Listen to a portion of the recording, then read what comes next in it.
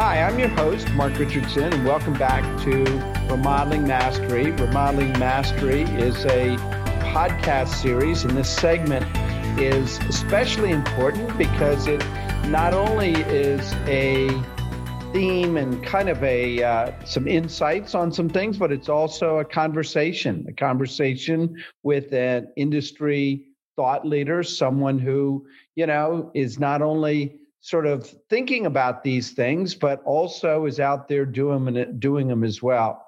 So I want to, reintroduce Michael Anchel. Michael Anchel is a design build remodeler from the Minneapolis area. His firm is AO Architecture and Construction. And, Michael is, one that not only is an award-winning design build firm, but also one that oftentimes is, kind of looking a little bit more forward and leading edge to some of the things that are happening out there. So, I invited Michael to come on and so we could talk about, post-COVID for those that want to think forward rather than just kind of in the day-to-day muck. And so, Michael, welcome to Remodeling Mastery. Thanks, Mark. It's good to be back again.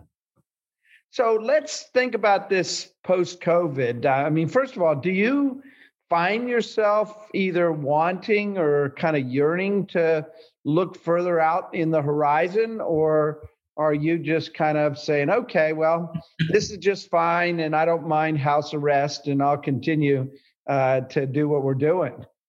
Yeah. I don't know. How do you feel about it, Mark? Are you loving, COVID's like, are you enjoying hanging out at home all day? It's interesting. It's definitely some silver linings and some bittersweet, but I must admit, I've thought many times, how do I escape from jail? Like it sounds like you got a chance to and made a 2-week trip to, kind of stretch your wings a little bit. That must have recharged you. Getting out and ski. I was out skiing, which is what what's one of my passions. And so it happens to be perfect for COVID. It's a solo sport. You do it outside, away from people in the middle of the woods. It's, I think COVID or no COVID, I'd be out skiing. So much of that, I think there's a mind shift that for some folks, I think we're still wrestling with it, in this idea about, like, you were using this language about being trapped or in jail. And I don't think that, I think I've been looking at it from a different perspective and I hadn't even thought about it like that. But I hear occasionally like people talk about it like, man, I wish I could get out. And it feels like there's been so much that's been possible because of COVID. And I think that I've always, maybe it's my activities. That might be it. Well, it's interesting. You mentioned about things that are possible. And I don't for a second want to be misunderstood with this, but about a month ago, I woke up and said, gosh, with a vaccine coming and now we know who the president is and all of that, I think that this is going to get over pretty quickly here. And I said, I better, kind of strap on my to-do list, so to speak, and take advantage of all this things to do while you're, sequestered. And there's a lot of things that you can do while you're sequestered that, quite frankly, that I may not have the license to do a year from now. That's a great point. We kept joking about with distance learning, we could just be anywhere because the kids are in school regardless. And what pushed us into taking a trip was that the school's going to go back to in-person learning. And we were suddenly like, oh, man, we better go do that distance learning trip. So I think humans, we're unique in that we tend to put off in perpetuity, really, until there's that cliff's edge moment that forces a reaction out of us. Yeah. What was that? There was a 50s sci-fi movie. I forget if it was the Day the Earth Stood Still. One of those, where humankind is faced with certain extinction. And it's only at that very moment that they're about to be annihilated that they make change. right? And it's kind of like, yeah, we've had a year and a half to learn another language and to do all sorts of things. And I think instead, a lot of folks drank a little too much wine and watched a little too much Netflix. Boy, isn't that the truth? Well, let's talk remodeling. Let's talk a little bit about, I think this post-COVID discussion, we maybe can take it in maybe three kind of legs, so to speak. One is the consumer and, how they are, shifting, adjusting, that kind of thing. Second is projects. And then maybe drill into the process itself of remodeling and how that is being delivered to the clients, and that might, adjust and change. But starting with the consumer, many people have read that, what COVID really forced was not necessarily fundamental change. It was just more of an accelerator to how quickly many of the things were already in play happened. And obviously there's a lot of truth to that. We were forced to, very, very quickly start communicating differently, forced to think about things differently in terms of certainly our health. But how do you see the consumer, say a year from now or 2 years from now or whatever that period of time, changing or adjusting or being in this new place? Yeah, I think that the change is that I think you nailed it when you said accelerated. I mean, I've got a friend of mine who works for Microsoft and another works for LinkedIn, and independently, they both are talking about the level of digital transformation and acceptance in culture that they saw take place. It was something like, 3 years of adoption took place in 4 months. That kind of thing just doesn't ever happen. But a lot of it happened, and it was, kind of, like the favelas in Brazil. It was built with what was on hand, cobbled together a little bit. And I think a lot of folks are looking then to infill and build more robust structure within the things that consumers reacted to and latched onto and adopted. Thinking about consumers, we tend to always think about things from industry perspective, but it's like business trips. My friend at LinkedIn, they are no longer flying to New York for meetings. You think about, for our clients are those people that used to be, road warriors or whatever and bopping around, and they are no longer going to be doing that. And I think that being at home is something that I've seen a lot of the men that I know in my life really have been excited about how they've been able to be at home and be with their families. But, being at home, and I think you mentioned this in another conversation too, Michael, is that, while it may not be a 180-degree shift, I think you were saying that there's a lot more men that are getting involved in the remodeling process because they are accessible, they're home, and they are kind of uber focused on it. Maybe you can touch on that. Yeah, I mean, right? It's that their home office is a pretty important space right now, where it used to be the office that they went to. If they're looking at trying to change that to being like 20% offsite, 80% at home, or 70-30 or something like that, then where they go to do their work matters a great deal, and how they spend lunch with their family matters a great. Yeah, so I think that one is a shift. It's not like 100, like you said, it's not 180 degree, but it's a subtle shift. It's a subtle shift to maybe a more balanced conversation with our clients, maybe more men leading the conversation. Yeah, one of the things I'm oftentimes coaching different teams is, how do you reconcile and be a little bit better marriage counselor or therapist, because you need to kind of balance the priorities, where not too long ago, that was okay. The one of the spouses was kind of acquiescing to the other, whereas today I think it's really more a little bit of a negotiation and talking about each other's priorities and how they communicate and, elements in talking about remodeling is starting to change a bit. Mm-hmm. Yeah.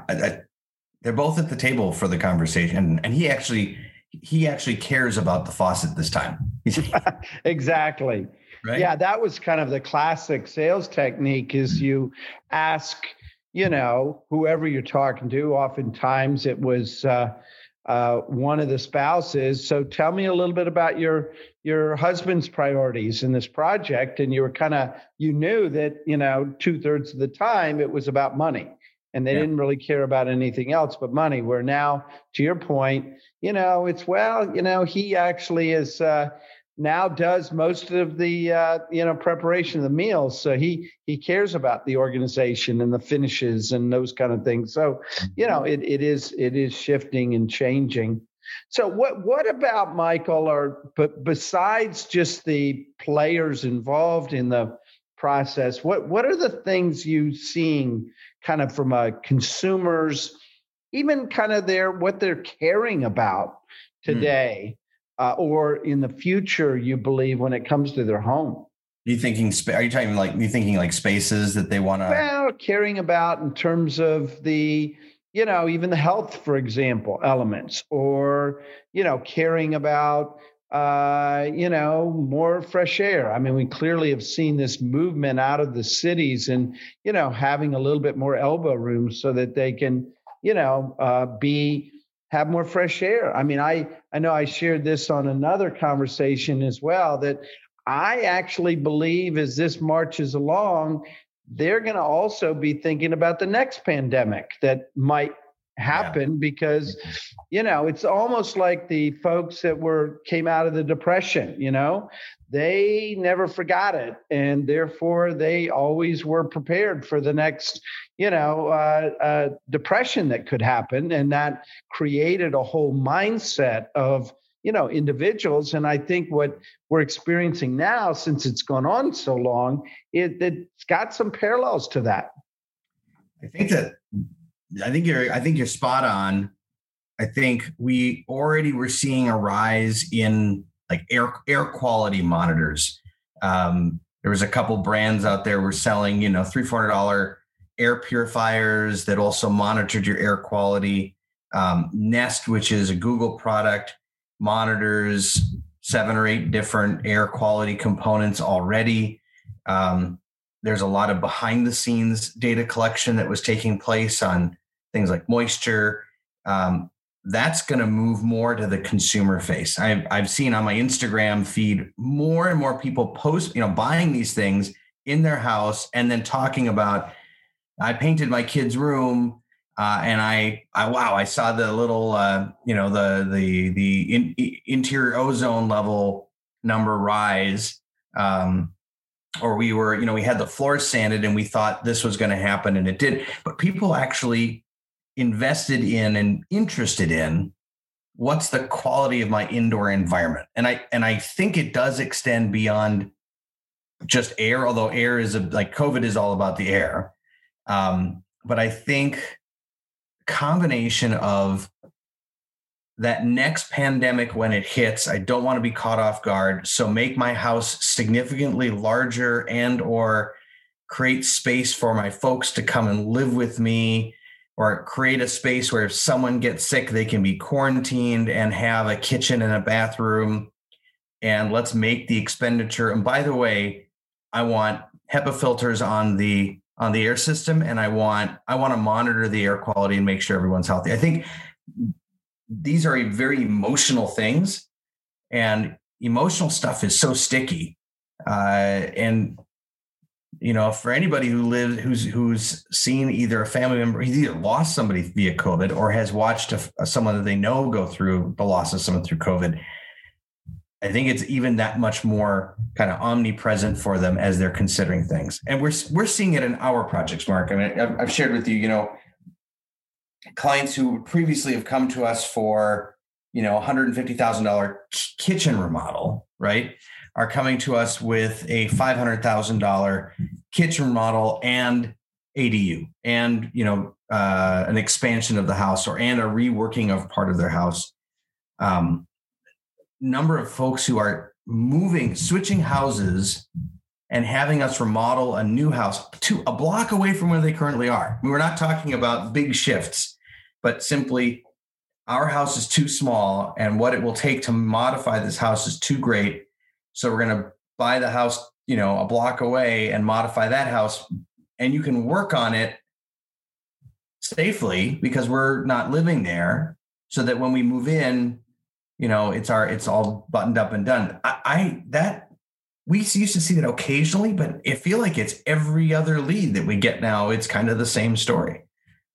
Yeah, that notion of, I think, in families dynamic, even kind of shifting to your point about, I know I'm getting older, and the idea of even at some point, hopefully many, many years from now, moving into some sort of retirement community has zero appeal. Yeah. And, I think that the notion that you can, in fact, control a pandemic, if in fact you have the right kind of environment that you can control it. And while it's subtle and it may be further out for some, as this has continued on and on and on, I think these lasting memories will be there when those decisions are going to be made. Yeah. I mean, Mark, do you have a mask cleaning? Do you have a little hanging station to dry out your masks and stuff like that? We actually don't have that, but there's a collection of masks that we obviously regularly clean, and therefore they need to be hung up. But, it's kind of like, I know you mentioned before about, the mudroom is kind of maybe going to be rethought as a sanitation kind of filter or center in the home. And, I think that's very likely to be the case. I mean, even things like as simple and quite frankly, as silly as it is, obviously we may brush our teeth twice a day, but we've gotten to the point where we wash our hands so often, I don't see that stopping. I just think it's becoming kind of an automatic reflex, and therefore I see us continuing that. Well, and healthcare professionals across the planet are happy to see folks finally washing their hands on a routine basis. We have the key hook thing by our door. We added more hooks for masks. And excellent. And masks have become a consumer item. So they're a health and safety thing. But I mean, I get the number of folks that are making, sequined masks. My wife wanted a new mask for her birth. I mean, it's like gifts, right? And I got a Mexican hand embroidered mask for her for Christmas. I saw that there's a company that produced $100,000 diamond bejeweled mask. I mean, I think that I would never have predicted there would be a consumer culture around, N95 masks. And yet there's actually a lot of money that's going towards this very small item. I think that's indicative of something that will be around. Right. Well, let's shift gears and focus a little bit more specifically on the projects themselves. I mean, we've kind of talked about ADUs, sanitation type spaces. What other projects that you think are, ones that are likely to, kind of gain ground, so to speak? I don't think anything's going to necessarily lose ground, but what's going to really gain ground, do you think? 2021 is going to be so different from 2020. This maybe goes back to your opening, comment about people's desire to get out of, house arrest. There is this kind of bursting feeling for folks wanting to do the project that they put off from last year, that they've been, maybe with that is an increased willingness to let people in their homes, and maybe a misplaced overconfidence in the number of vaccines that actually have been administered versus the idea that a vaccine exists, and so now we're post COVID. But I suspect interior luxury, self-indulgent projects are going to. I don't mean that in a negative way, right? But this is I went through COVID and now I want to be comfortable. I suffered through this and now I want something for me. I think we're going to see a real push in, a fancier chair, a fancier stove. I've had more requests for Bertazzoni stoves than I've had in 10 years, right? It's a luxury item that makes people feel good and they feel like they want to spend. So I think it's going to be more inside and less about those decks and porches and fences and window replacement. I think that was insane last year. And this year I think it's going to fall flat on its face for the most part. I think we're going to see a big rise in these luxury type remodeling and finishes. That's interesting. And I've talked about this a little bit in earlier podcasts that, I do see a second wave, and not a second wave with COVID, but a second wave with clients and consumers and it's hard for me to really articulate, but I feel that there's a lot of people that have been on the sidelines that regardless of all of our remodeling activity, we just assume everybody is, engaging in it, but there's probably a much bigger wave right behind it of people that haven't been engaging and putting it off. And now it's their turn. So you've got the wave of the first folks that kind of were happy to do this while they're living through a pandemic. Then you've got another wave that now that the vaccine is here now, okay, let's get going. They've been putting it off. And I think those two collectively together, I think it's going to highly likely to push things well into, not only through the end of 2021, but into 2022. Yeah. And as you're talking, Mark, you made me think the mindset. What is the mindset of the consumer who waited? What does their education level look like?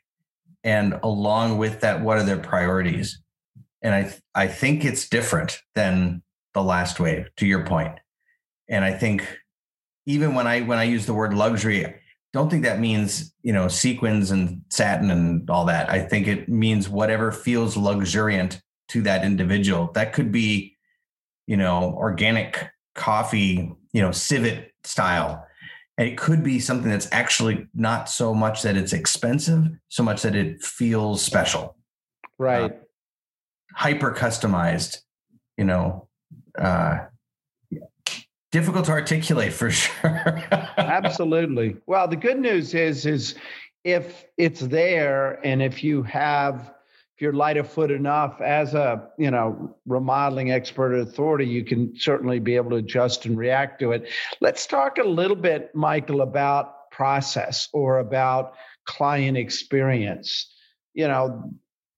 I'm just amazed the number of remodelers that kind of truly believe that, clients that have, preferred to not have you breathe on them will now want you to have more face-to-face once it's a little bit safer. What's your take on all of that?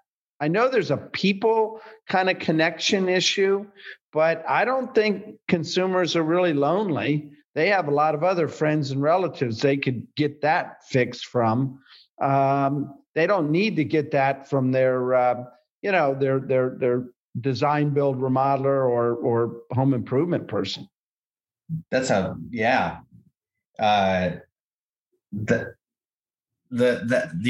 not looking for the personal is different. They're not looking for us to do the face-to-face. I mean, we've almost eliminated face-to-face from our process. Even during construction, unless there's a reason for us to be in the same room with the client, when we schedule our production update meetings, we do them via Zoom. If there's a detail that we want to show them, hey, we opened up this corner, we post the photos onto our platform. We tell the client, hey, we want to have a short, quick 15-minute meeting. We show them the photos. We walk them through it. It's not in person. And I think that they like that. I think that there's, bringing a stranger into your house, right? There was that big relationship, emotional bonding thing that we did, the mini marriage. It's a little more transactional in some ways, but it also really, the remodeler who is technologically savvy and has a system and platform for the consumer to move into, so to speak, is going to do a lot better. Where you say, hey, this is your login. Here's all your pictures. Here's all your files. Here's this. We've created this simple thing for you to access at 1 a.m. in the morning to look at the calendar or look at the schedule and to go through whatever it is that, make selections. The folks that have either already had that in place or have embraced it via COVID and are using it, I think they're going to be a lot better off than the ones. I think in general, when you look at so many of the processes, I think the whole notion, and our friends from Google have shared this, that, homeowners want contact lists. They don't want to touch you. They don't need to. And therefore, whether it is how you communicate, whether it is signing documents, whether it's making payments, those are not things that, you have to kind of be more face-to-face. And I think as consumers actually feel more and more comfortable with this, while the remodeler may drive it like you with your process, the consumer will be, used to that, and therefore they'll be absolutely fine and not wanting to, have as many face-to-face meetings.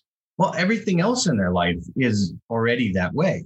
I mean, we're the slow boat, right? We're the jalopy, the Dodge Dart, and we just can't manage to ever get ourselves fully there. Our consumers have been shopping on Amazon and Googling stuff, and they're in their apps and they're all at work in their sophisticated environments. And along comes Chuck in a truck, right, and Bob and his dog, and they're like, hey, get with the program. There's no more collecting checks. You send them an invoice electronically, and then they do an ACH and you're paid. It's so much better for our industry in so many ways. Well, one of the things, and you mentioned better, if you think about in the past, okay, scheduling a meeting where you can be at a production meeting, you can be at a design meeting. Well, you can just pop into, a Zoom gallery and be there. You don't have to necessarily, get in your vehicle or interrupt the meeting or have, a posse, so to speak, of people showing up. You can just zoom in and zoom out. And I think as remodeling leaders, you can all of a sudden see this as freedom, not necessarily as, something that's restrictive. And, like I said, have a better experience, but also take a better pulse of kind of what's going on in these different interactions with clients. Freeing is the word, I think, Mark. It's hugely freeing. Absolutely. And conference rooms, like how many of us had showrooms with a conference room and you get everyone in there and you get the projector thing. Now you log in and you share your screen. Right. Exactly.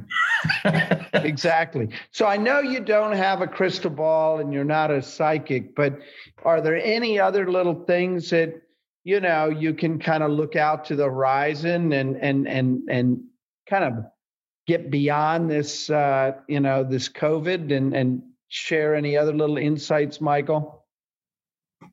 Oh man, I wish I did have a crystal ball. I'll be the maybe a little doom and gloom and a little happiness. Mike Osterholm, who is he's on Biden's team now. He's here in Minnesota and he's been advising us. And he has a little podcast that he does, and he's an epidemiologist and he's well versed in this subject. And he's super nervous. He says that, we feel like it's sunny and he's looking at a Category 5 heading our way. And he's not at all optimistic right now about the direction that we're heading, and sees things taking a significant turn for the worse before they take a turn for the better. Now, I would love for it to not be that, but I think there's in the back of my brain, I think I'm bracing a little bit for a wave of tightening and restrictions this spring that could be a challenge for us to work through again as an industry. However, I think the initial shock of it all, which really threw us for a loop, won't. Right. And I think the same is true for consumers. So I think it's more like, let's not let our protocols and our systems down. Let's maintain that rigor. I don't think we're out of it. I think there's still some choppy seas, but my prediction is that we will get through it much, much more cleanly and smoothly. Kind of like any remodeler who's been in business for a couple decades, your first recession is a humdinger. And, when COVID hit, I was like, man, give me a recession. I know how to do that. Exactly. And I think we've got I think that's under our belt now. So yeah, absolutely.